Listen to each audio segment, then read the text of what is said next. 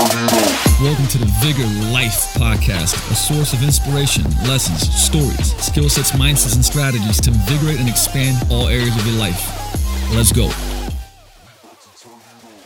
What's going on? Coach Luca back here with the Vigor Life Podcast, and I can't be more excited for a number of reasons. Well, first of all, I got some sleep after the Vigor Ground Summit, which was kind of not there for a little bit.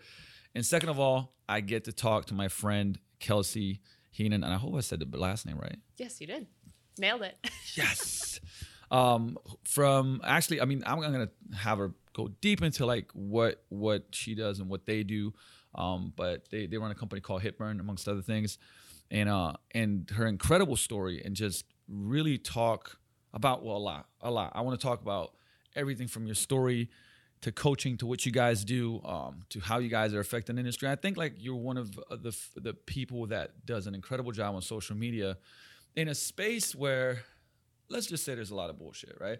Where it's like sometimes, you know, the being big and having a lot of followers doesn't necessarily kind of correlate to impact and doing things the right way, at least in my opinion. So, first of all, thank you for being on the show and hanging around and sticking around to shoot videos, do this, which is phenomenal. But the first thing I wanted to dig into, which is, you know, you guys talked about, and you personally talked about your story and what got you into coaching. Like for me, that was a big thing to share with people. Like, what was the thing that got me into coaching? Because it was some trauma, I would say some bad things that led to some really good things. And, you know, being in what I feel is the best kind of vocation that you can have. So I'd really love to dig into that and have you share this powerful story with all the listeners. Yeah, well, thanks for having me. I'm excited to be here. Pleasure. It's always fun pleasure. to hang out.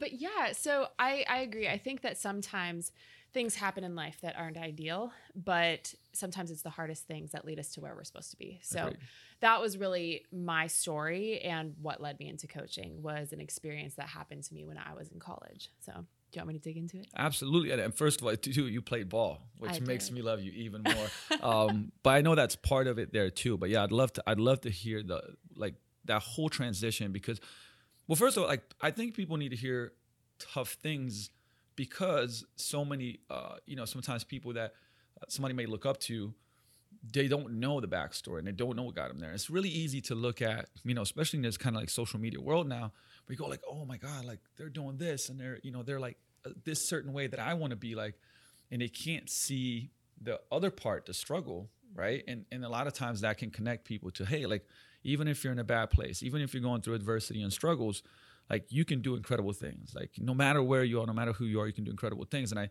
feel that, like, you know, your story is one of those things that not only is it's incredible, but inspires, right, people to see that they can change. So I'd love for you to share that. Yeah, thank you. So back in college, I played basketball, and that's where I met my husband, Dennis, was when we were playing basketball. And I grew up being one of the best usually on my teams, and I was always the hardest worker, type A personality, where I just loved to get things done and do it well.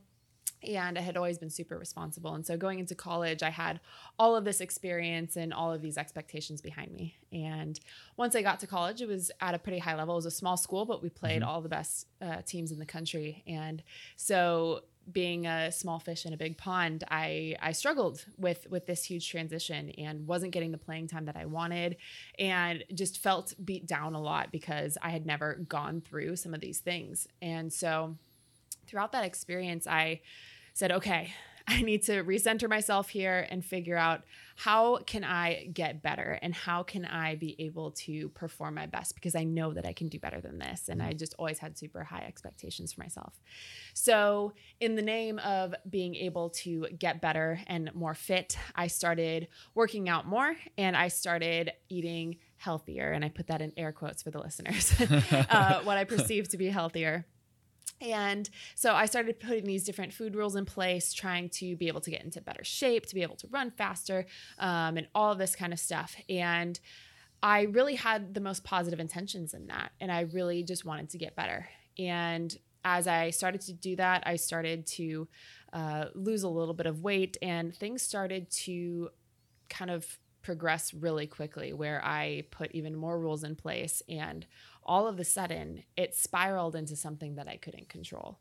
And I lost 30% of my body weight within a couple of months, and I'm 5'11" and an ectomorph and didn't have any weight to lose. So it was the type of thing where I was trying to just get better, and it turned into these restrictive habits that overtook everything that I was. And I went to the doctor. Eventually I'll get there, but I developed anorexia and exercise compulsions that I couldn't control. And it was really scary because like I had said, I'd always been able to trust myself. I'd always been the kind of person who was responsible and knew exactly what I was doing. And eventually I got to this point where I was completely out of control and had no idea what was going on. And I thought that I was doing everything to control my circumstances. And in that process, I lost control completely. So it was this really weird flip that happened. And there were a lot of things that happened along the way that were signs that things were going wrong, but I didn't really pick up on them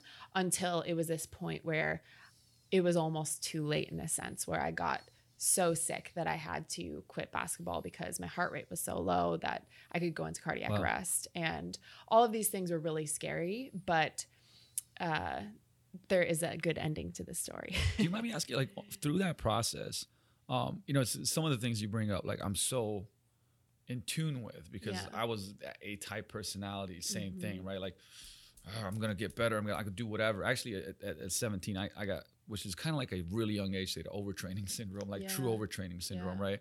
Depression, couldn't sleep, had to go to doctors all the time, right? But it was similar, like all these rules.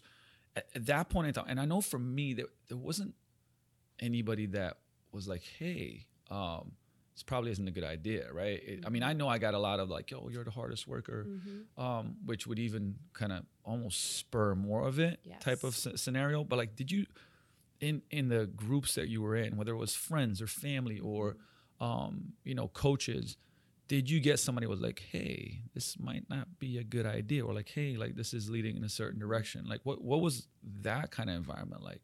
Well, that's a great question because like you said, initially, everyone was like, oh, you're the hardest worker. You're always doing extra, going above and beyond, or you always eat so healthy and you never, eat foods that are quote unquote bad, things like that. And so people would give positive feedback to the work and rules that I had been putting in place. So they just continued to go forward and become more impactful. But after a while, there were a couple different things that happened where I had these episodes and were just really scary. And that's when my fiance at the time, Dennis, really brought it up and said, hey, there's something going on here. We need to get this checked out. And he told me, either you tell your parents or I'm going to tell them. And so it was an ultimatum type situation where eventually I told my parents and said, hey, I think there's something going on here. And my mom flew out the next day. That's when we went to the doctor, and the doctor told me that I had to stop playing. I couldn't do any exercise, and I eventually had to go into treatment. Wow. And how long was that process from? I mean, did you, when you heard that, first of all, like, how do you feel at that point in time when you hear that? Are you like thankful that, it's brought up and it's like how serious it is? Or are you like kind of, I guess, devastated also by the fact that, man, I can't play, I can't do this, like I have to take time off, but this is the thing that I do? Yeah. It was all of the emotions because when you're in the darkest places like that and you have those types of compulsions, in a way, you're like, everyone else is crazy. I have no idea what they're talking about. I'm just working hard and I am making myself better and they don't understand. And then there were also moments where I said in my head, there's something going on. I don't understand this. Like episodes that I talked about at the Vigor Ground Summit, things like when I ordered a pizza with Dennis on the 4th of July and I hadn't eaten pizza in forever. And I opened the box and this ooey gooey cheese and it smells so good and it looks amazing. And to everyone in the world, that would be something that looked delicious. But as soon as I opened that box and I saw it and I smelled it, instant panic. And I just absolutely freaked out and I started sobbing, couldn't handle it and said, I cannot eat this. I will not eat this. And that was the first time that I had something go off, like a light bulb go off in my head and say, I think that there's something wrong. And that was a really scary moment for me. And I had lots of episodes like that. And then once I got into treatment, it was kind of a fear factor situation where they would do some exposure stuff and bring my most feared foods and create a safe environment with my mom and with Dennis, where they brought the family in to help support along the way. But it was a fear factor thing where it's like, here's pasta, you're terrified of that. Here's dessert, you're terrified of that. Here's a big juicy burger, you're terrified of that. And so I had to go through these things that I was most afraid of and be able to conquer them. I think that, thank you for sharing that. First of all, very powerful. What do you, rather than me going like, this is what I think, what, for people that are in that scenario, and it may be different, right? Like I said, whether it's, that whole idea of health consciousness and not being able to eat any, bad per se foods, or maybe it's something else, but like, what do you feel are some things that, that are the great next step for somebody to do if they even feel that they're in that situation? Like, you're not like, oh, I'm 100% sure that this is what's happening to me, but you're like, you know what? Maybe something's wrong. Maybe something's off. Or maybe some people that I do care about brought things up to me. And even though you're like, they're crazy, they don't understand. What do you feel are some steps that somebody, looking back now, and what are some steps that you feel like they could take, to see if they need help and need support? Yeah, that's a great question, because it's such a fine line and gray area. And a lot of people experience disordered eating or disordered workout habits without having a diagnosed eating disorder. And so it's something that a lot of people, even if they don't have a full-on eating disorder, live in this space where they have so many different rules and anxieties around it. And so that's, really what I like to teach now. But if you are someone who is really experiencing extreme restrictive habits or binge purge behaviors or exercise compulsions that are really overwhelming, it's really important to talk to someone that you love right away, because the earlier you catch these things, the easier it is to start working through them. And, so many people go years and years of their life without addressing them, but you don't have to live that way. And it's so possible to fully overcome it. But it's really important to talk to a loved one and explain how you're feeling, even if you have this, devil on your shoulder, angel on your shoulder that's kind of pulling you in both directions. Just get it out there. And then I can give you a list of professional resources to look into after the show. For sure. I would love because there are so many great places out there that can help work through it. But first, it's just talking to someone that you know. Yeah. Definitely. I'll put that in the show notes, 100%. Two, I really love that you brought this up, because even though I feel it's an issue not with maybe even someone that's, gone super far down the rabbit hole, but like that whole, I know you talk to people that are like, well, I don't think I should eat this. It's like, why not? Right? Well, because it's a bad food, or it's, I just don't eat that food, or I'm trying to get healthy. And then there's just this dogma and like, this is in this pocket and this in this pocket. And if I start seeing, as a coach, if I start seeing a pattern of that over and over and over again, and there's a lot of anxiety around, and I'm sure this is because one of the things that you brought up, right? Like if there's a massive anxiety around seeing a food and it's like, oh my God, I can't do this, right? You got to start looking into that a little bit and addressing it, because food is not, first of all, categorizing it as good or bad by itself already kind of creates this issue, right? Of an understanding of kind of like that. Look, there's a lot of foods that are perfectly fine, right? It's just like, okay, what is your goal? What is health? How can we move along this continuum to a better place? But I think what's really, really important is that I always said the relationship that you have with food, and I come from Europe, so it's food like means social gatherings and love, and like, hey, I want to express my care for you and my friendship to you, my love to you, by creating some food that you'll enjoy, which I feel is phenomenal. And I feel like that shouldn't ever be taken away, because it's such a big part of who we are as human beings. And so if you start getting into this place, like, imagine we're in Italy all on a trip, there's friends, and it's like, this is the best pasta pizza place. And we sit down and that you can't enjoy this experience because you're like, oh, pasta, carbs, not good. I'm going to get fat, right? Or I can't do this. I can't do that. This is unhealthy, right? Like if you're ever in that space, I feel that, even if you don't feel like, hey, you're binge eating or doing this, that, or the other, I feel it's something that you have to address. And I know that you teach this, which is what I love. I love that you're teaching this and that you're coaching this as part of your programs. But I'd love to like share some of that, like as far as the direction that you go with people and some of the things that you see when people reach out to you, right? Because I know when you start running your programs, I'm sure people are like, man, that's how I feel. Yeah. And how do you go about just helping them kind of change that relationship with food and see things in a bit of a different way? Yeah, that's a great question because I don't treat eating disorders. That's for medical professionals. Absolutely, and that's something that's really important, that if you need medical treatment, that you go get that treatment. But where I love to help people is really in that relationship with food, understanding the basic X's and O's of nutrition and fitness to be able to come up with plans that are helpful to help people get the results. But the mindset aspect is so crucial in order to be able to make it a lifestyle. And like you were talking about, like in Europe, it's all about the culture. Like food is so much more than just nutrients. Of course it is nutrients, but it's your family, it's art, it's so many different things. Absolutely. And so understanding that it can be this holistic thing is really important. And then also just elements of, like you said, good and bad foods. I love talking about this as something really tangible for people because sometimes, most of the time, people put these labels on food, whether it be good, bad, clean, dirty, things like that.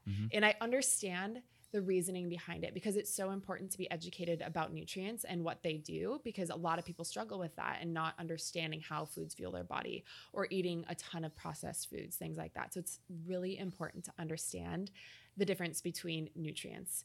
However, when you put labels on it like good and bad, it attaches this morality to it. And that is why so many people feel guilty, stressed, anxious when they eat these perceived bad foods, when it doesn't have to be labeled that way. And when you have that overarching mindset around it, it makes it so much easier to make healthy choices consistently, but still enjoy any food periodically. And that allows people to get into consistent habits versus this cycle of, okay, I'm being so quote unquote good, I haven't screwed up or cheated at all. And that's something like, another word, cheat, having a cheat meal. I understand that it may feel like semantics, but to so many people, they really internalize these words. Yes. And it becomes something like, I am a bad person because I cheated on my diet. When it's like, no, you're choosing moments where you're being more flexible because it's a cultural thing or because you've been consistent and you want to enjoy something periodically. So it's important to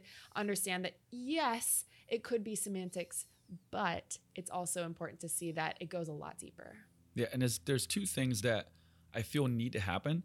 One is education, right? You have to educate people around like the truth, right? You really have to, right? Because if you broke down, I mean, this is, I can't even remember where I heard this, but if you actually look at the ingredients in a banana, it would read as if it was like the ingredients on maybe a Diet Coke can, right? Totally. Right? It's just chemicals. Like banana is made out of chemicals, right? And then if you take the burger, same thing. And if you take like everything's made out of chemicals essentially, right? And so that makes, for a lot of people, when I showed them that, they were like, what? That's in a banana? You just drank the Bang. And I'm not, look, I'm not saying like, drink Bangs all day long. They're super healthy. But there has to be this understanding of macronutrients and micronutrients and like what affects your body in certain ways so that we can detach that label of good and bad food. And so that's a huge thing. I always say educate your prospects, your clients, the marketplace, so that they know what is true and what is best for them. The second part of it is when you say like the labeling, and I always have this thought process, and people ask me, how do you build confidence or self-esteem? Like it's a huge thing, right? And I always looked at it as a bank account. So if you do something that you say to yourself you're going to do, you put a credit in a self-esteem bank account, right? And if you don't, you put a debit in there. And if you keep saying, I'm going to do this, and then you don't, eventually you get you become bankrupt in Right. self-esteem, right? Like, and you don't have any self-esteem to take on. Like, but if you constantly do, hey, tomorrow I'm going to get up, I'm going to go for a walk in the morning, and you do it, boom, credit in the bank account, right?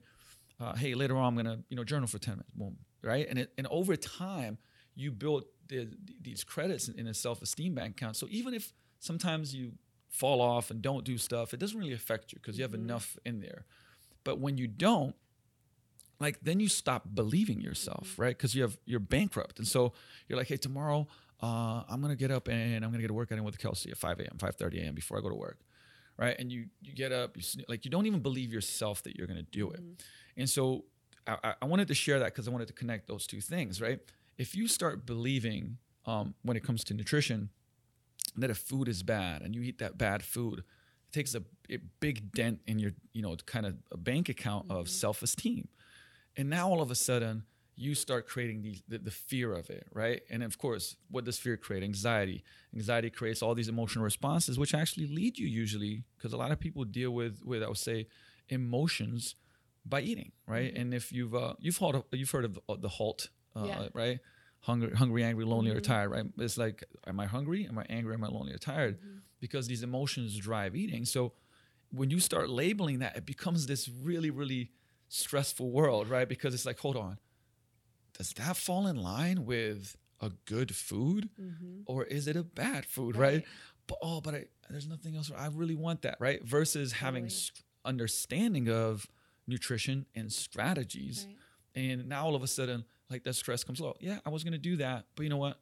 I'll have the Snickers bar, and then I'm just gonna adjust what I eat later on, and that's okay, right? Because I know the rules, and I know that I'm educated on this. So I'm glad that you brought it up, because it's like, how do we detach those two things? And I feel those are a couple of ways that happens. Totally. And it's important too to have that basic understanding, because, in a generalized world where, foods are good and bad, like a banana, could be considered good and chicken could be considered good. However, they fuel your body completely differently. So it's like having a basic understanding of the differences and what they do allow you to make choices for what your body needs. And then also, what do you feel like eating? So being able to honor what you enjoy and what you want to eat, and also how the foods for your body will allow you to be empowered to not even need good or bad labels, but understand the nutrients within food, and then also honor your hunger, honor what you enjoy, and have that all work as an ecosystem. That's great. So it's basically like, what do I like and love? Yes. What's the goal? Yeah. Look at all these options I have, right? Like, totally. And even the options of what maybe somebody would consider bad. Hey, I'm gonna go for, we're doing a Spartan race, right? And I'm pretty low on energy. All right, well, you know what? It's cool if I have this Snickers bar and some other, totally, and some quick energy that's gonna fuel you. It's all about understanding what it is. Exactly. And so always, and that's what what I love about, like, how you guys are doing things, because there is such a big education component, and it's put into these, I would say, really real world terms, right? Where it doesn't become, like, people have so much to deal with in their lives. They got so much stuff going on with his kids and work and, all relationships and, building your career and all these other things. Like, if you create complexity, out of, I would say, things like nutrition and fitness, it becomes another thing that it's stressful, right? Or like, oh man, how would I do this? This is really, really complicated. And I feel like as fitness professionals that, we have to take the complexity and put it into a very simple way to explain, and in stories that people understand and that touch them and move them forward. And, with that said, I wanted to kind of not necessarily take a step back, but like, I really would like to have you share, like, what led from, like, okay, that experience, and what's the first kind of point that you remember that takes you down the route of going into, helping people with changing their bodies and their lives and the way they approach food and nutrition and fitness, and kind of stepping in that coaching realm? Like, what was that trigger, and how did that all start? Yeah. Well, when I was in treatment, it was this, period of time where we went through all of these different therapy sessions and had to face a lot of our fear foods, and had sessions with our family, with the other patients that were there.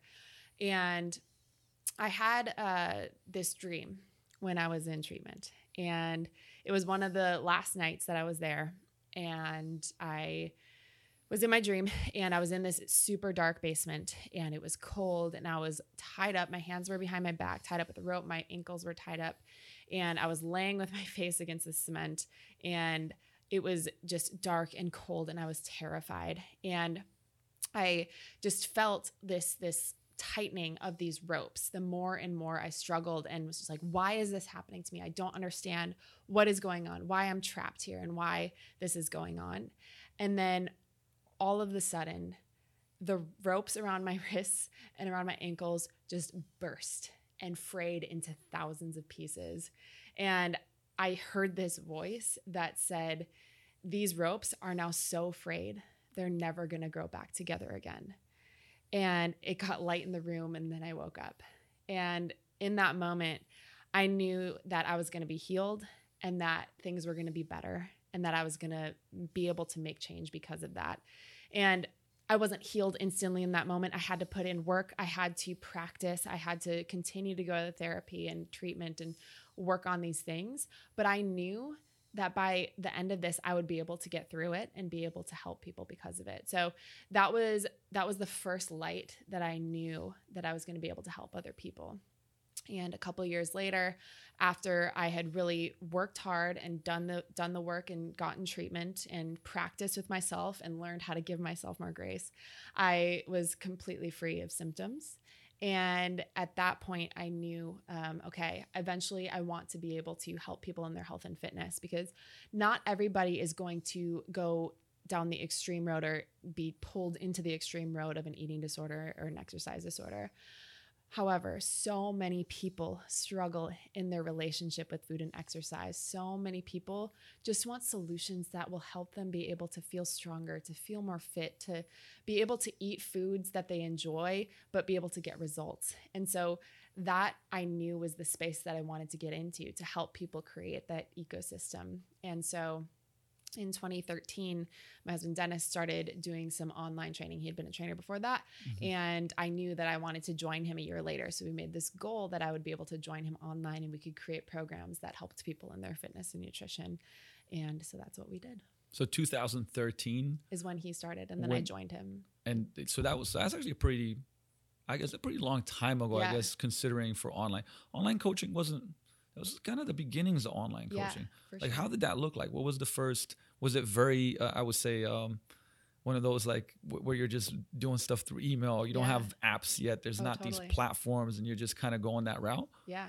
So Dennis and I had visions for what we wanted to create for this online company, mm-hmm. and it's evolved so much over time as we've learned to develop our voice, who we are, who we serve, and what people need, and then also what works online. And that is also always changing. And so that's been a cool thing for my type A personality to learn, is how to be more adaptable. And that's been a really cool process for me to go through. And so, I mean, when you talk about like, it's changed a lot, yeah. Right? At that point in time, I mean, was it just pretty much like, look, we're just going to start somewhere. Yeah. Like, how do you do you remember, for instance, for you, like, how was it, getting your first client, for instance? Like, do you remember maybe, or one of the first clients, how did that happen to even start coaching them online? Because it is a pretty, 6 years ago, 6 years ago, it's a pretty long time right now when we look at the online space. And I think this will be helpful for anybody that's mm-hmm. listening also to, that's afraid of, whether it's a face-to-face coaching, online coaching, they're a coach right now, kind of skin to skin, mm-hmm. but they want to go online, and there's that fear of like, how do I even do this? How do I do that? And I think that'll be powerful, to share like what was your experience back then? Yeah. So when Dennis first started, mm-hmm. it was all through affiliate marketing. So he would create a program, and then he would have this network of other affiliates who would mail to his product, and Dennis would mail it to their products. And that's really how it started, was through affiliate marketing. And then building the email list was basically how we did it. And then started doing some stuff on Facebook and testing some different things on Facebook, through organic traffic, trying to figure out, okay, what is engaging, what gets people in the door, all that kind of stuff. And then we eventually started doing some Facebook advertising once we started to see, okay, this type of product, this type of, lead gen, all of this stuff works. Just getting good feedback. Yes. Whatever got good feedback. Whatever got good feedback, we would test everything. And then we just started scaling what was working. And then a couple years after that, I mean, we didn't start Instagram until mid 2015, I think. Mm-hmm. Yeah. Okay. I mean, because and that's, I'm going to come back to that because there's definitely a number of points that I want to bring up that I think are super powerful. And that I noticed, like even your growth in the last year, Sure. which has been nuts. But on top of that, were you guys HitBurn already back then? Or did you add that, like the kind of the branding, the name? Yeah, we branded that later. So Okay. when we first started, it was all superhero themed stuff. So Dennis looks like Clark Kent. And so he kind of ran This with that. may or may not be true. You guys need to look up Yeah, that you handsome need to fellow. Google it. Look up the handsome fellow. He's right a great away. human being. Absolutely. Yeah, so we did a lot of superhero themed stuff, Okay. and which was awesome. But when I came in, we were trying to figure out what did we want to do to bring me more in as the face, because I was doing a lot of the back end stuff Mhm. with coaching and customer service and things like that. And so we wanted to bring me more into the videos and stuff. And so we created this program together called HitBurn, and it was based around interval training, and it was the workouts that we were doing. And as we traveled the world for a couple of months just as we kind of took off, and we weren't making a ton of money at the time, but we were like, let's figure out how to make this work. And so we did interval training as we traveled. And so we created HitBurn, and it really resonated with our audience, and they loved it. And so we just continued to roll with that. And that was in 2015 that we came up with that. Do you feel like that it resonated with people mostly because, and this is what I see, right? Like, I think it's so important, and this weekend when I was interviewing John Berardi, it was brought up about how most people do things that they think, people want or do or whatnot. And that we all have to get better at asking great questions and like reading between the lines. Constantly asking for feedback, which is a hard thing to do. Yeah. Very hard thing to do, right? Especially because you don't want to hear critical feedback, but we have to get really good at, like savagely good at asking for feedback. And I mean, obviously you guys have figured this out, but do you feel that it was because people were like, okay, this is something I can do, and I don't necessarily need to go to the gym, and I don't need to have, an hour and a half or 2 hours out of my day, but I can still get fit. Like, hey, you're showing me that I can get fit and I can get the results that I want without, dedicating so much. I get space in my head, and also fear because, like I own a gym, obviously, and I worked at big box gyms, and, even though there are more memberships than ever, and a lot of people don't go and use that membership, the majority of people are still like not going to gyms, and that was something that resonated with people, and that's what they did. Is that was something that you saw? Yes, definitely. It's a huge thing for us to really survey our audience and see what they wanted and needed, and still continue to do that all the time. And the people that we serve, don't have a ton of time. Maybe they have 3 kids at home and they have 20 minutes in their day a couple times a week. They don't have time to go to the gym, or maybe they can't afford a personal trainer or are too intimidated to get a personal trainer. And they just have a short amount of time and they want to get something in quick at home and feel stronger and feel fit and more confident. And so those are the people that we serve. And it's been really cool to be able to see that feedback along the way. And it's been really helpful as we continue to create new programs and in our programming, the things that will allow them to be more successful. Like, for example, we've gotten on some of our earlier programs, we would include a couple different pieces of equipment and different things like that. So if they were to go to a gym, maybe they would have to go from this corner to the opposite corner of the gym and all of that. We really realized, okay, maybe they don't have that equipment at home.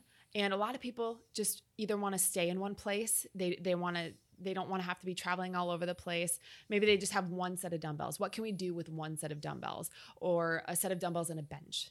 Things that make it so accessible for everyone is something that has been really helpful for us. I think so. I'm going to give my viewpoint because, coming up, like I obviously was in sports and trained, and most of the time had access to facilities, became, somewhat of a meathead, obviously training hardcore. And today, first of all, I still love training, right?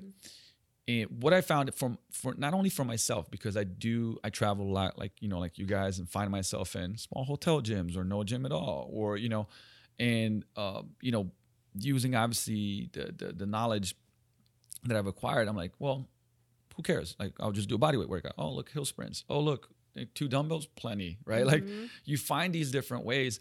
And so, and I've always been, I've like, Pavel was my mentor, the guy that pretty much brought kettlebells kind of to the US and made him popular. Was learning under him from 2003, 2002, so a long time. And so I in my first kind of one of these, I would say I got a little bit into that. Like, I'm a kettlebell guy for a while, but loved them. But they were very, very versatile, right? So in what I started doing, years ago, I started posting stuff that was like more bodyweight stuff or just one tool stuff. And, like, hey, like when I'm short on time on a finisher, I do these things.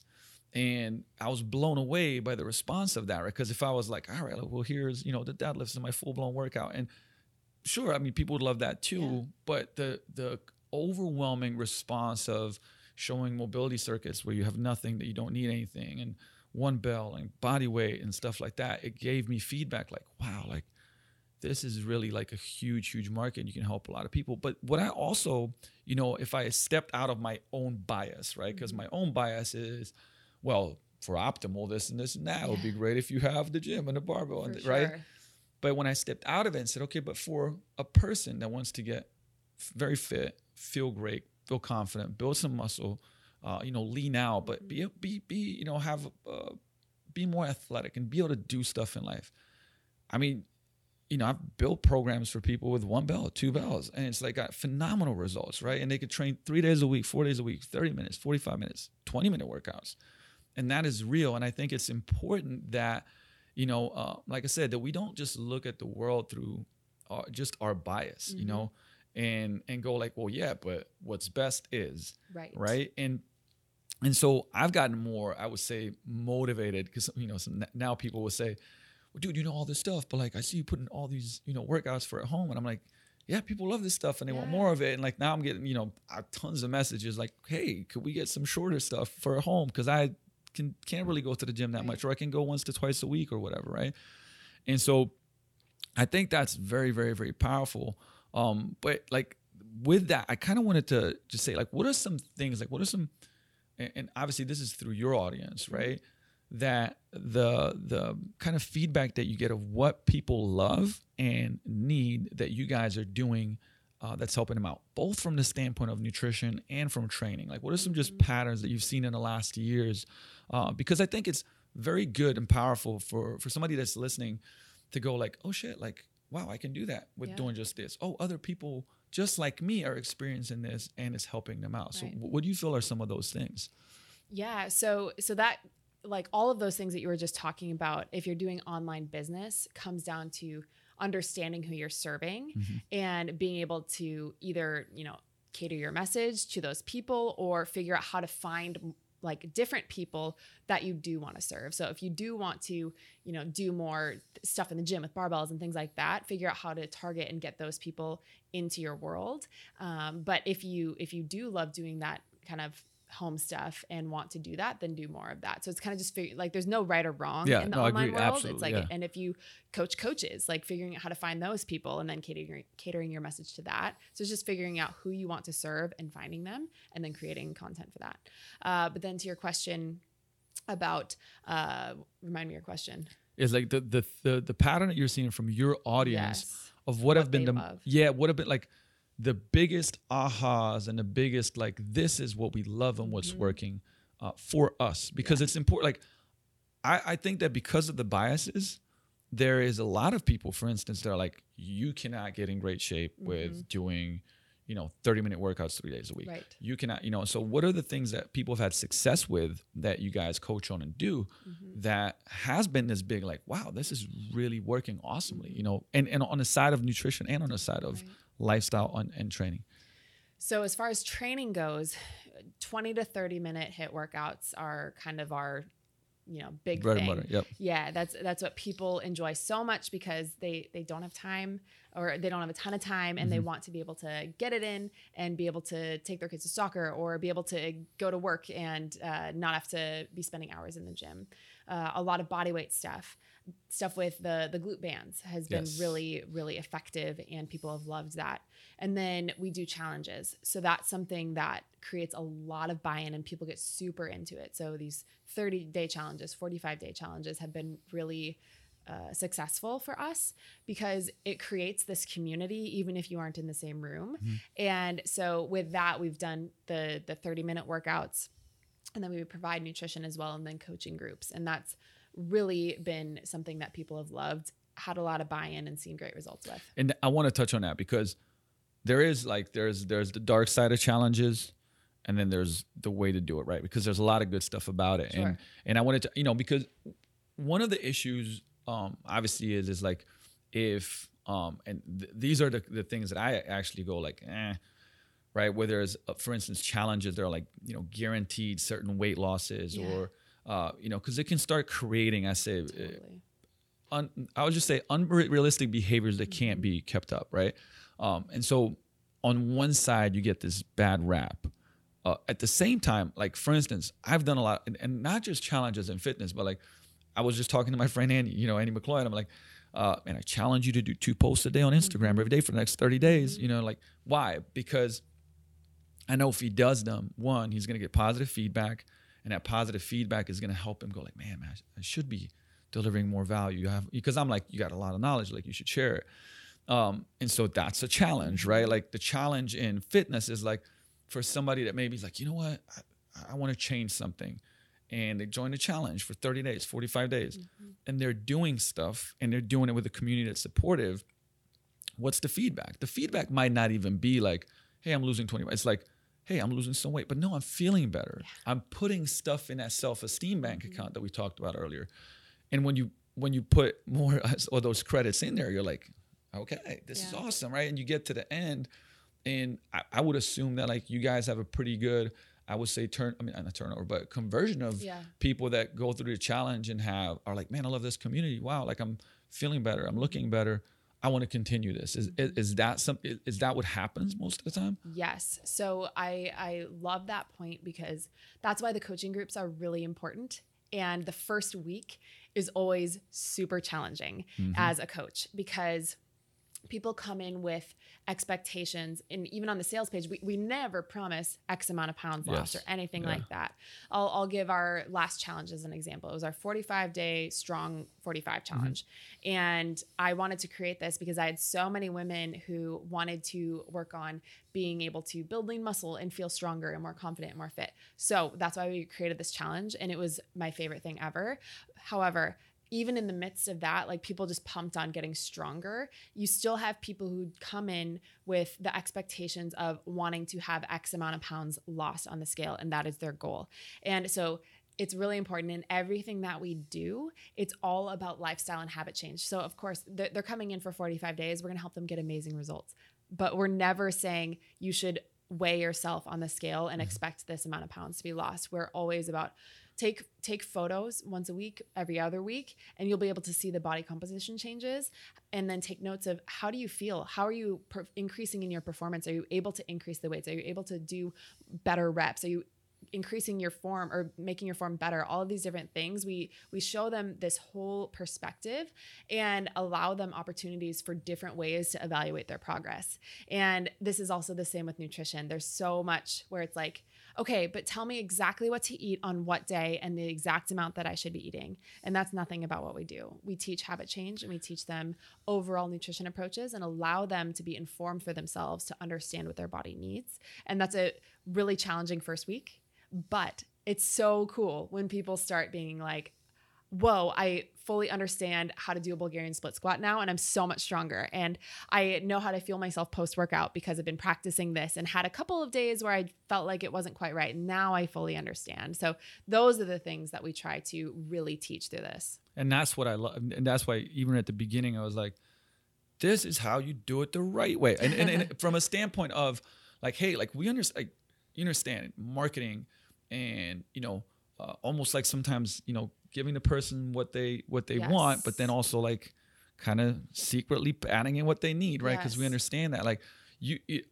I always tell people that get upset about shit like this, and I'm like, you gotta play the game. You can't, you can't be on the sidelines and go like, oh, what those guys are doing. I'm like, well, how are you gonna help people change? Right. You gotta play the game. But what I love about it is like that you don't break integrity of that, and you're doing it the right way. And there's a right way to do this. And now it's harder. Yes. Like you said, what people try to do is a lot easier. Like, well, here's your stuff, right? Yeah.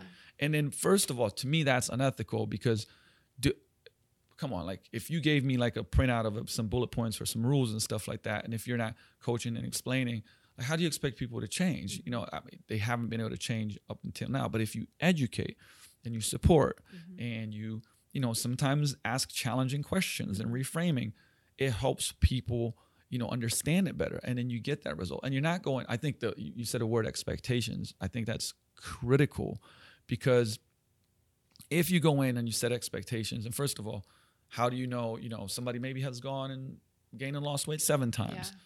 They're gonna have some metabolic adaptation. It might be a lot more challenging for them to change how they feel. I was just say definitely how they look than somebody that's their first time doing maybe a challenge where they're trying to have body transformation, right?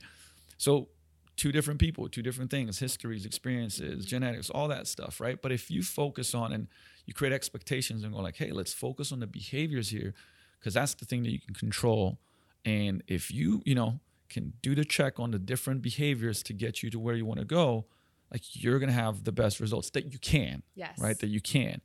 And if you can teach people that through challenges, I think the challenge is a great thing. Yeah. Right. And I knew that I wanted through this conversation bring that up, because everybody has a choice. When you go online, like you have to, and that's the other part that I love is that, well, we started in 2013. Well, it's 2019. Yeah.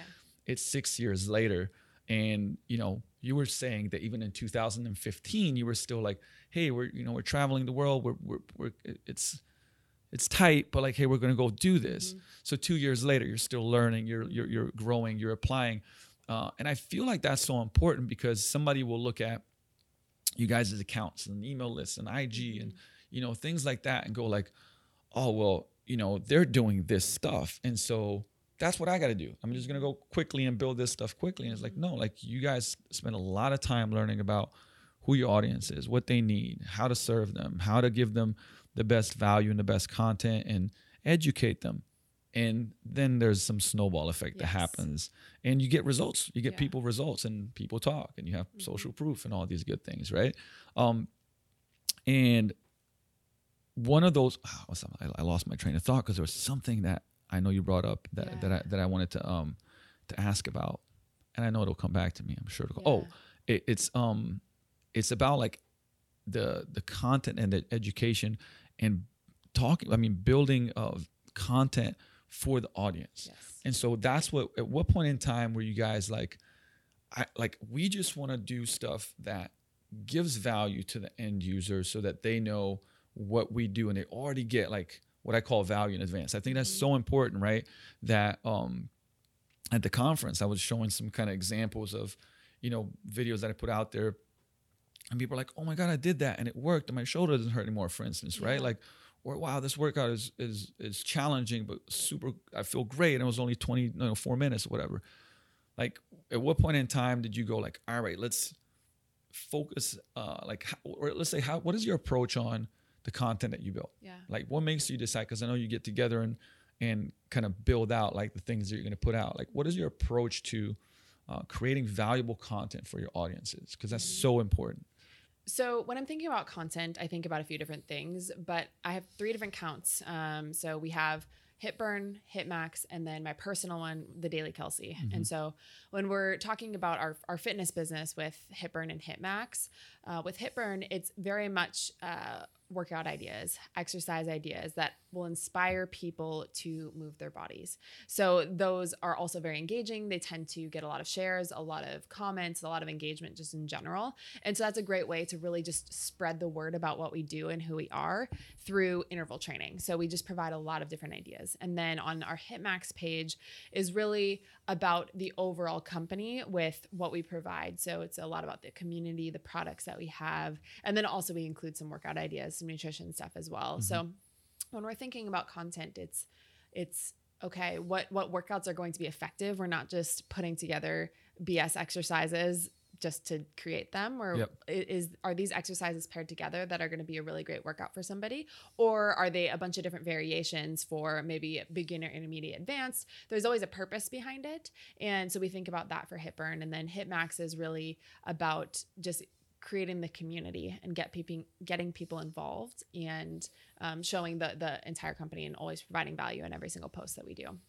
And then my Daily Kelsey page I created because I wanted to teach more about relationship with food and exercise and helping everyone put it all together.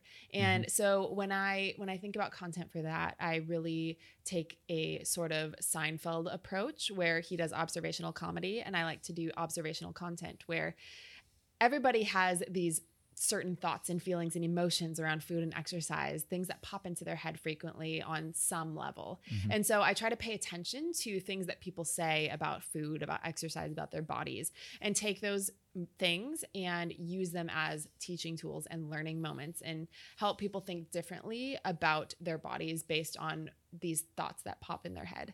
And so that's what I really like to do for my Daily Kelsey. And then I also just try to be relatable and help people understand that you can be human and enjoy life, and go out and enjoy any food that you want, or take a day off, or also work super hard. And how do you make all these things coexist well? So I try to just make health and fitness more accessible and relatable. And you do a great job with that, by the way. Thank you. And I love that point, observational content, because one of my tips to people, because everybody gets so in their head about this, like, what I do, what's the thing that I'll do that'll blow up my account? Or it's like, well, there's no one thing that you'll do. But one of my favorite ways is that, like, when you're coaching clients, and if you have 5, if you have 10, and of course, if you have more, there's things that even before they came to you, they struggled with, but even now, like as you're coaching them, they struggle with, right? They're asking you these questions like, well, but I'm doing this, but I still don't know how to, kind of maneuver around this, right? Navigate around this obstacle that I'm facing and been facing. Great. Like if you have a client that's facing this, like there's thousands of people in your community facing the same thing.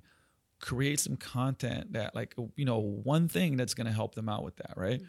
And tell a good story about it, and be personable about it, and do more of that. And I always felt like I actually still have like these journals that I just write in, like when there's something that pops up, somebody says something like, that's interesting. Okay, cool. Let me write this down for the next piece of content.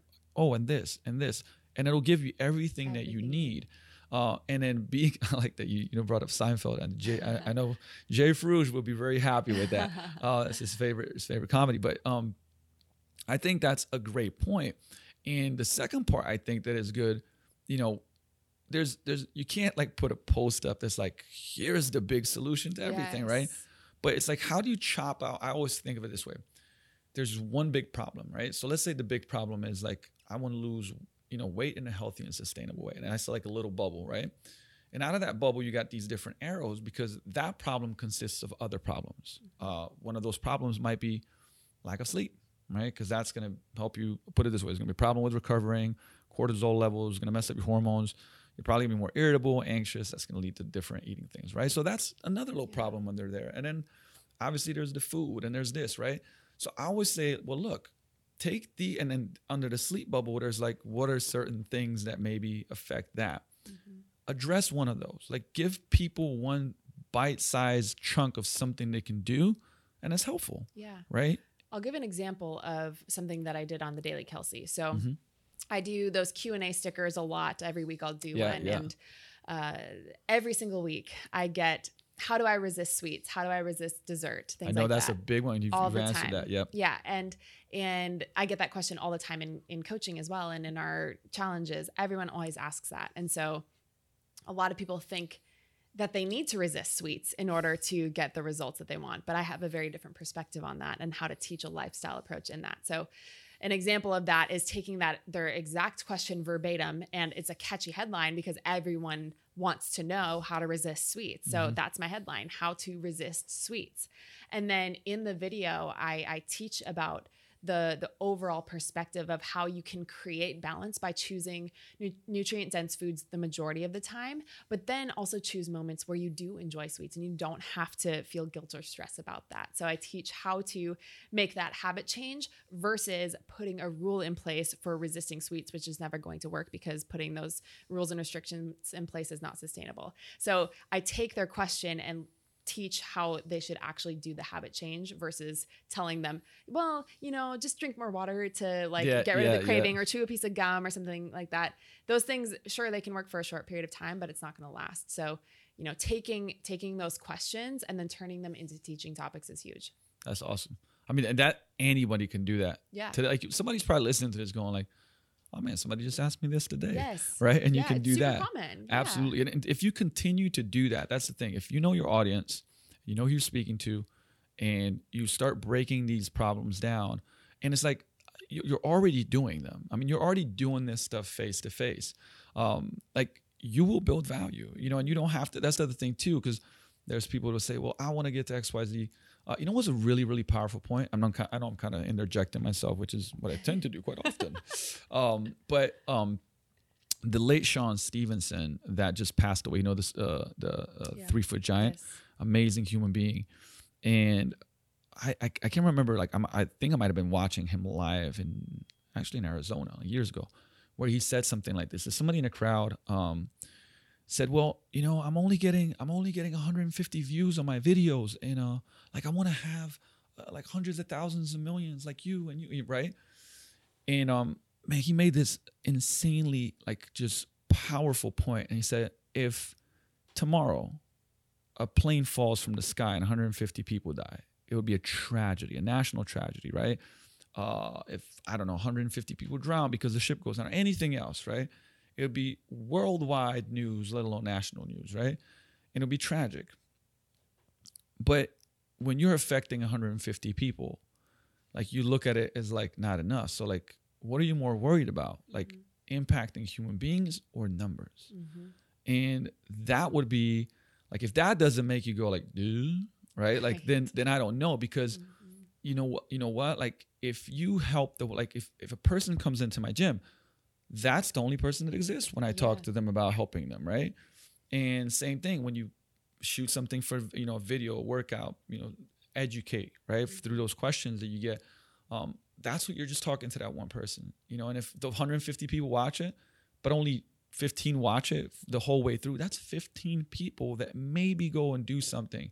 And if you could continue to provide that value, more and more people are going to share it. They're going to talk to others about it. And maybe one tells another, and maybe it takes a while, but that's the approach I feel that you have to have, and not get out inside of you got to get in your heart and get out of your head and just be in your head well, but these guys in comparison and so on and so forth. And, so I wanted to make that point because I know that, even I thought that at one point in time, right? I've been doing YouTube stuff for 11 years now, and IG is it starts slow and you're working hard, and right. And you just got to keep the right frame in mind about how this stuff works, and continue coming back to, your purpose and your values and your, I would say, your unique abilities. Now, the other part I wanted to talk about, which is there's this side of I want to have more followers, but then there's the fear of the putting yourself out there. And I said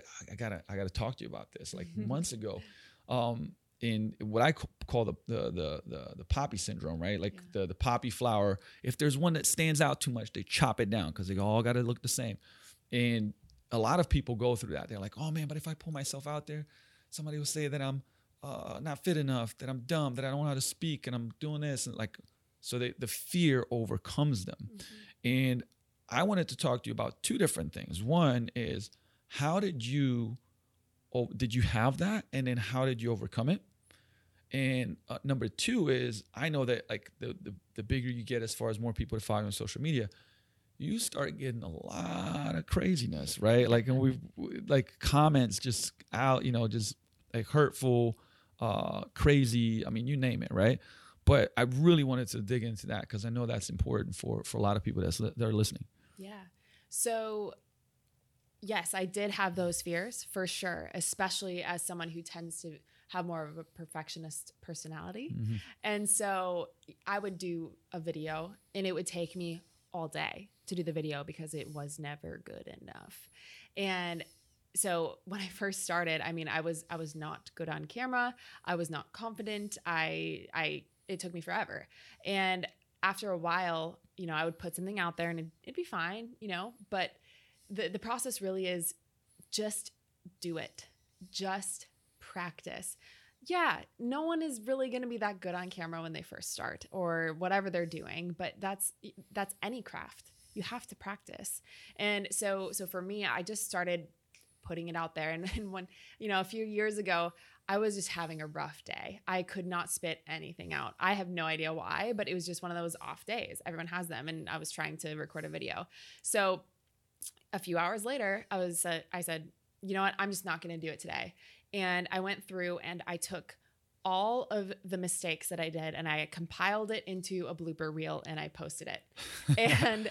And it got so much engagement. People were like, wow, thank you for posting that. Like, that's so real. And it was funny because I looked ridiculous, but people really enjoyed that. And it was something that, yeah, it wasn't perfect. It was all mistakes, but that's what allowed me to be able to be more relatable and to be able to bring people into my world that day. So. You know what's crazy is that it really goes back to what you were talking about when you went into therapy. It was that is rejection therapy, yeah. Right? You're going, fuck it. Like I'm gonna take this, I'm gonna put it out there, and like let the people say what they want, right? Yeah. And what's so amazing, because rejection therapy, like I learned about that a long time ago. It's like one of my mentors was like, man, go ask like just weird stuff of people every day. Like them, you're going to get mostly no's, right? Just to be like, hey, it's okay. Mm-hmm. And what would happen is like, I'd make these weird requests and a lot of people would just say yes, wow. And it was like, I was like, hey, can you like put 2 donuts together as one, like a figure 8? I can't remember which place I went to. I can't remember, but I literally went in and asked that question, and they were like, I don't know.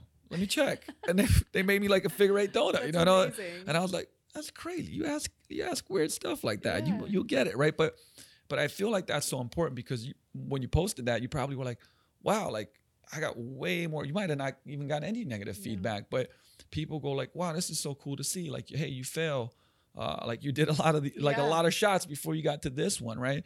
And so I feel like there's so much power behind that because it just like it works and it helps you overcome fears. Like you can't. I always say the saying like there's no way you can overcome a fear by avoiding the fear. Mm-hmm. Like there's just absolutely no way to do that. And so that like whatever I challenge, I always like to challenge. If you're listening to this podcast, what can you do today that's not maybe massive, but is like rejection therapy? Something that you've been scared to do, just do it, right? Just do it, and because the even if you get a no, you'll realize it's not that scary. Mm-hmm. And a lot of times you might get a yes. Yeah. Now, the second part of it is like, how do you do, once you do start getting, because, unfortunately we live in this world where some people, because of, it's kind of like the Debbie Ford, right? Why good people do bad things, right? Like hurt people. And when people are in a negative state, a lot of times they take it out on others. But once you have a bigger reach, you start getting a lot of, I would say, you get hate, you get crazy comments and stuff like that. Now, have you seen that go up, and how do you deal with that? Mm-hmm. Yes, I have definitely seen it go up. It's something that if you put yourself out there, which I hope every single person does, you will get negative feedback. Mm-hmm. You will get haters, and that is okay. We're not going to please everybody, and that's something that doesn't feel good, but it also is an important part of the process to just learn how to work through those things just as a human being. So yes, it has gone up a lot, and I get comments all the time. I get mean things all the time, and I've really tried to take those and use them as a teaching tool. Of course, at first it was like, hey, like, why did you say that, man? It sucks. But those things, I mean, often they're about my body. So people will say things like, you look like a man, like your arms look like a dude. Why would I want abs that look like my boyfriend's? You have no butt. Why are you teaching, how to grow your butt? You have no boobs. You're not sexy. Like all of this stuff. And to each their own. I mean, they can think whatever they want, but it's important to understand that those negative things shouldn't impact me as an individual, because I know my purpose, and it's so much bigger than what, Joe sitting on his couch in his underwear thinks. Yep. So yeah. Absolutely. I think that's a great point. Like, you have to, first of all, you have to disconnect that from like the values that you have or how you are, because otherwise it just becomes like very, very burdensome, right? Yeah. But I liked what you said as far as like use that as a teaching tool, right? And use that as a teaching tool, not on, because the natural response would be like 10 years ago, I'm just talking smack, right? Like, but it's like same thing. That's your own insecurities coming out to play.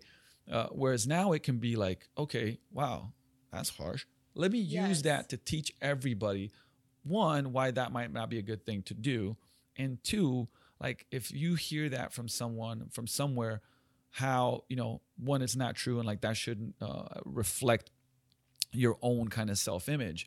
And I think that's, very, very, very important with, I would say, the youth even more so. And I hope, I mean, do you have quite a few, I would say, those ages like 14, 15 to 20, early 20s that follow you, that you get any feedback from?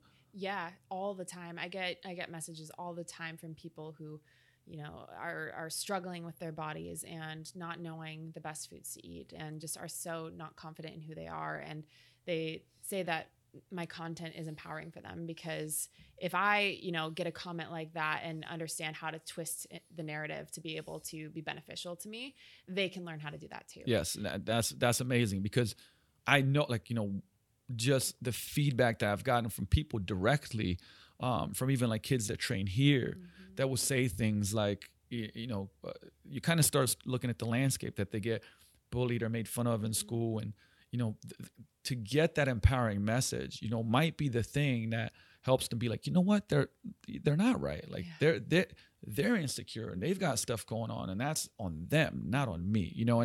And I would encourage everybody, because you do things like that. How many people are you affecting?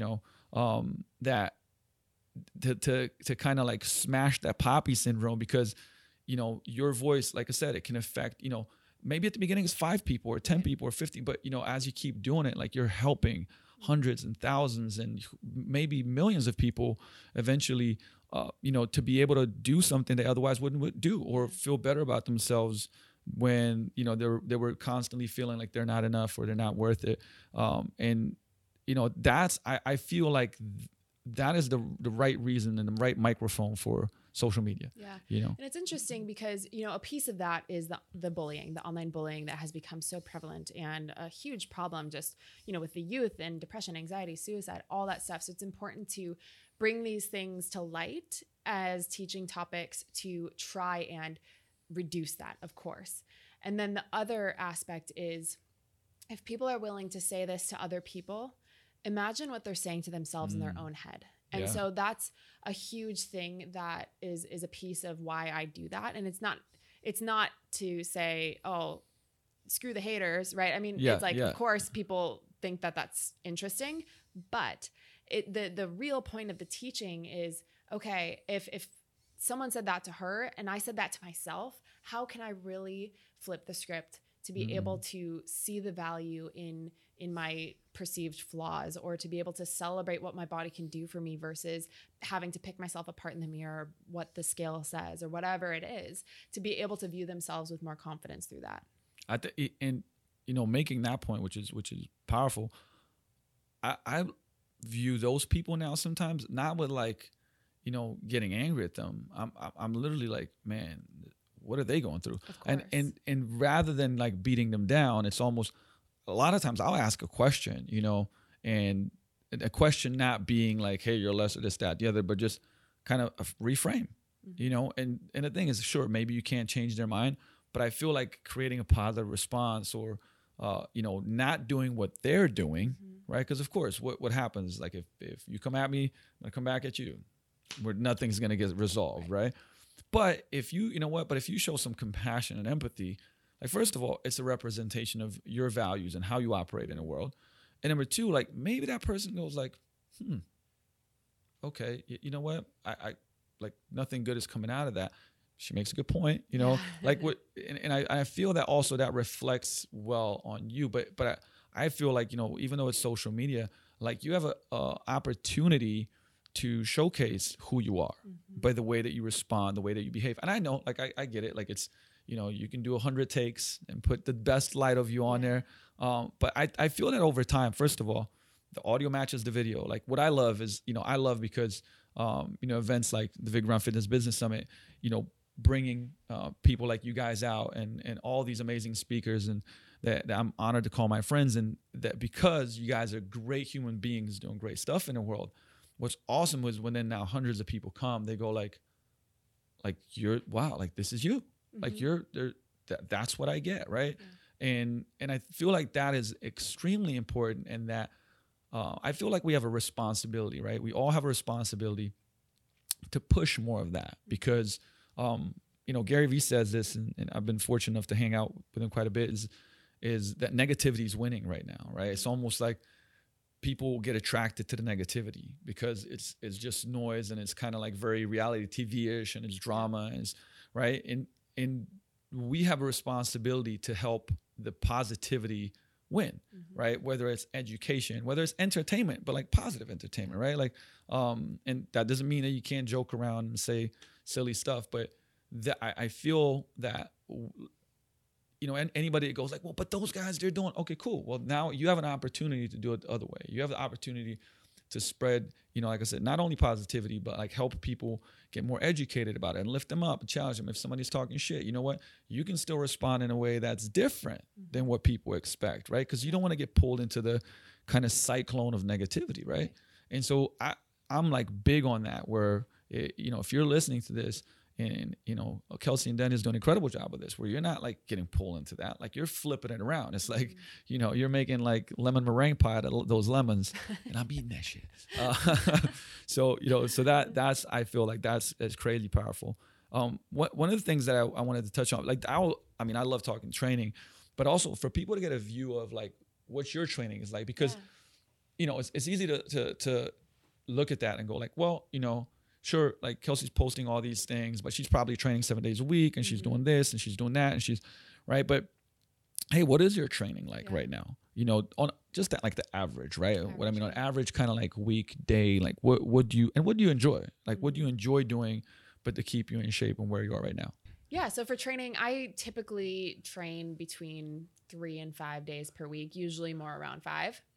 And I love lifting. So right now I will do body part splits. So usually 2 upper, 2 lower, and maybe 1 full body. And then I always do some sort of short finisher at the end. So that's where my HIIT stuff comes in. So usually, you know, between 5 and 10 minutes of HIIT after that. I've been super into rowing lately, so I've been doing a lot of sprints on that.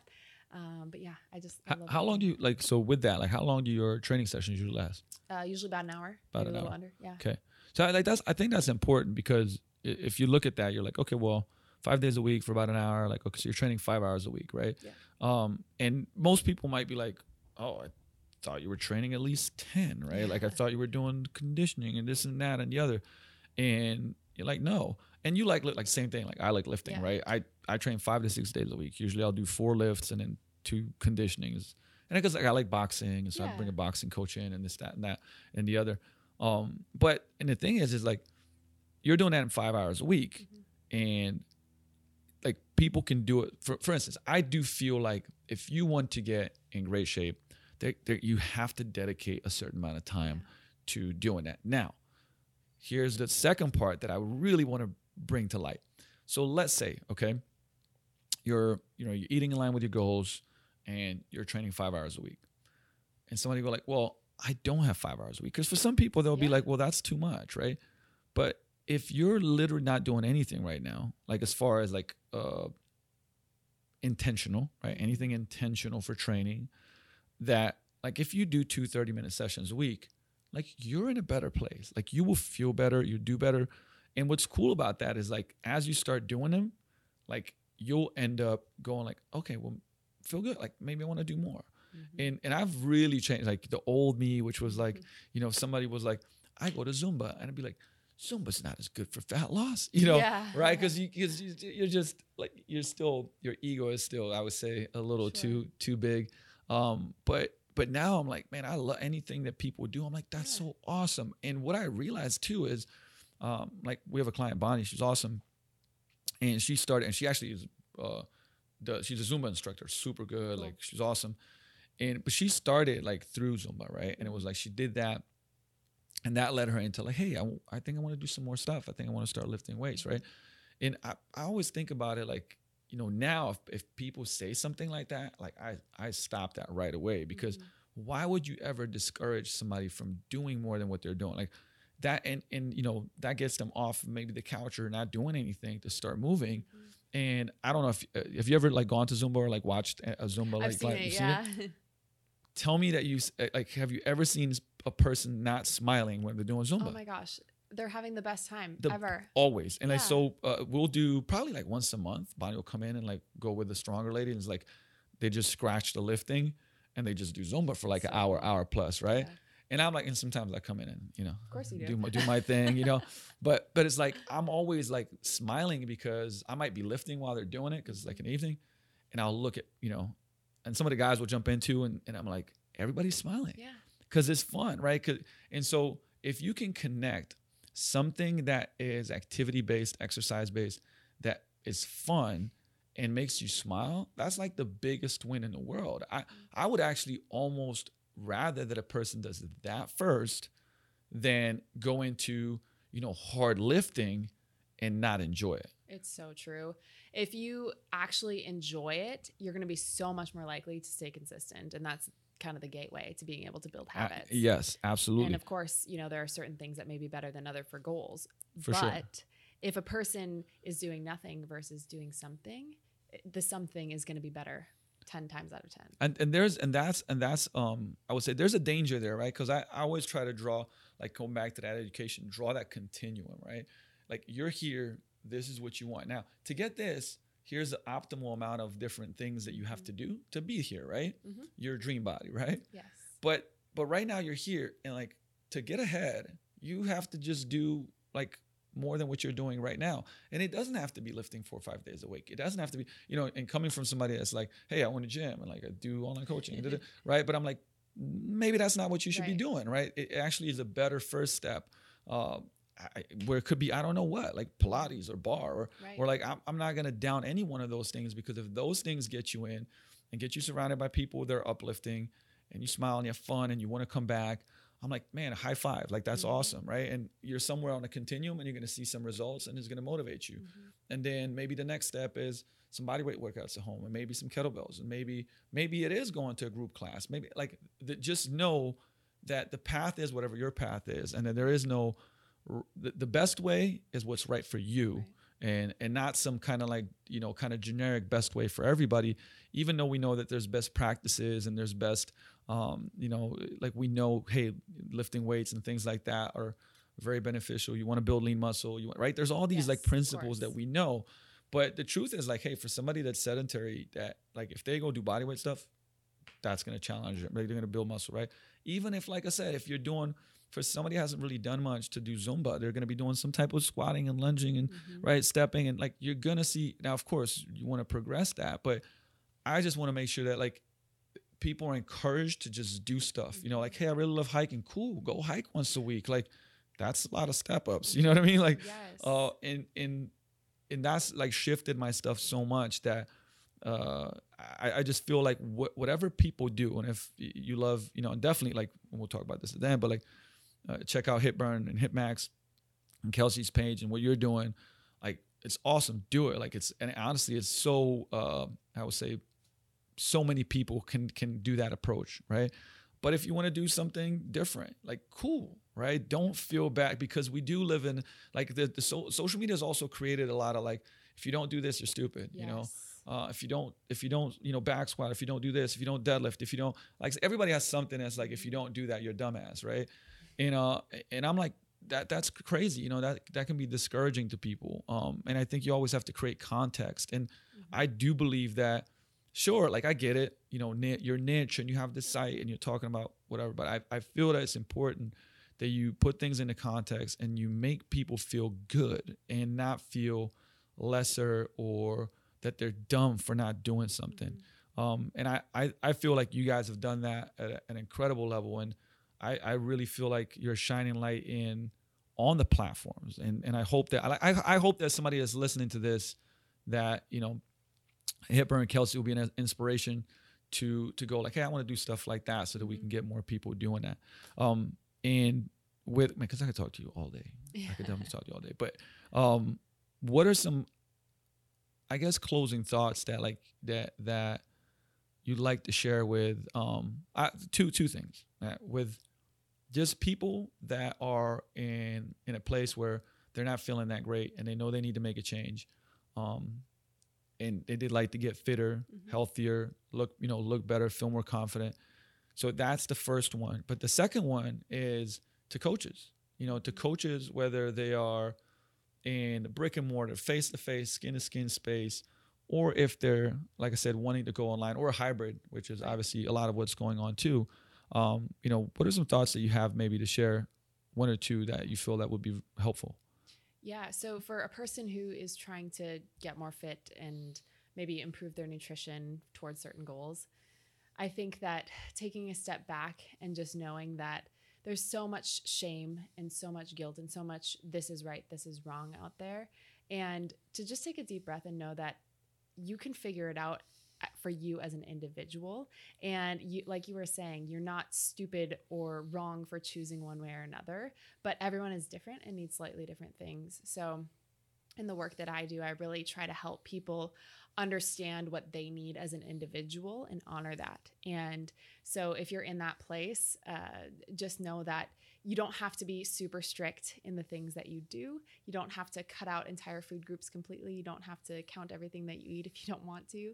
And I personally recommend a more flexible approach, but just letting you know that it's okay to start wherever you're at and that you're not behind, you're not doing things, wrong, but just figuring out what's best for you as an individual is what's most important. Awesome. And to the coaches? To the coaches. Figure out what you want to teach, what your core competencies are, and figure out your voice as a coach. And especially in the online world, to be able to reach those people, that's so important. And to not change who you are and what you believe just to try and sell more, but to really figure out how to try and sell who you are is crucial. And that's why I asked you that, damn it, because it was so good. Thank you so much. Sometimes, I would say that the hardest thing for me is that I legitimately could just talk to you for hours, and we'll do more of this for sure. But with that said, if people don't know where to find you, what are the main places that they can find out more about you? Obviously following you on social media, and just get a lot more of the awesomeness from both education standpoint and the inspiration standpoint. What are some places they can go? Yeah. So my personal Instagram is at The Daily Kelsey. And that's where I talk a lot about relationship with food and exercise and how to just create a lifestyle that allows you to be your best self. So that's my personal Instagram. And then for exercises and workouts, at Hitburn, so HIITBURN on Instagram. And then for our overall company is at Hitmax, HIITMAX. Awesome. With that said, okay, guys, listen, this is, another one of those times where I feel like there was a lot of great value given.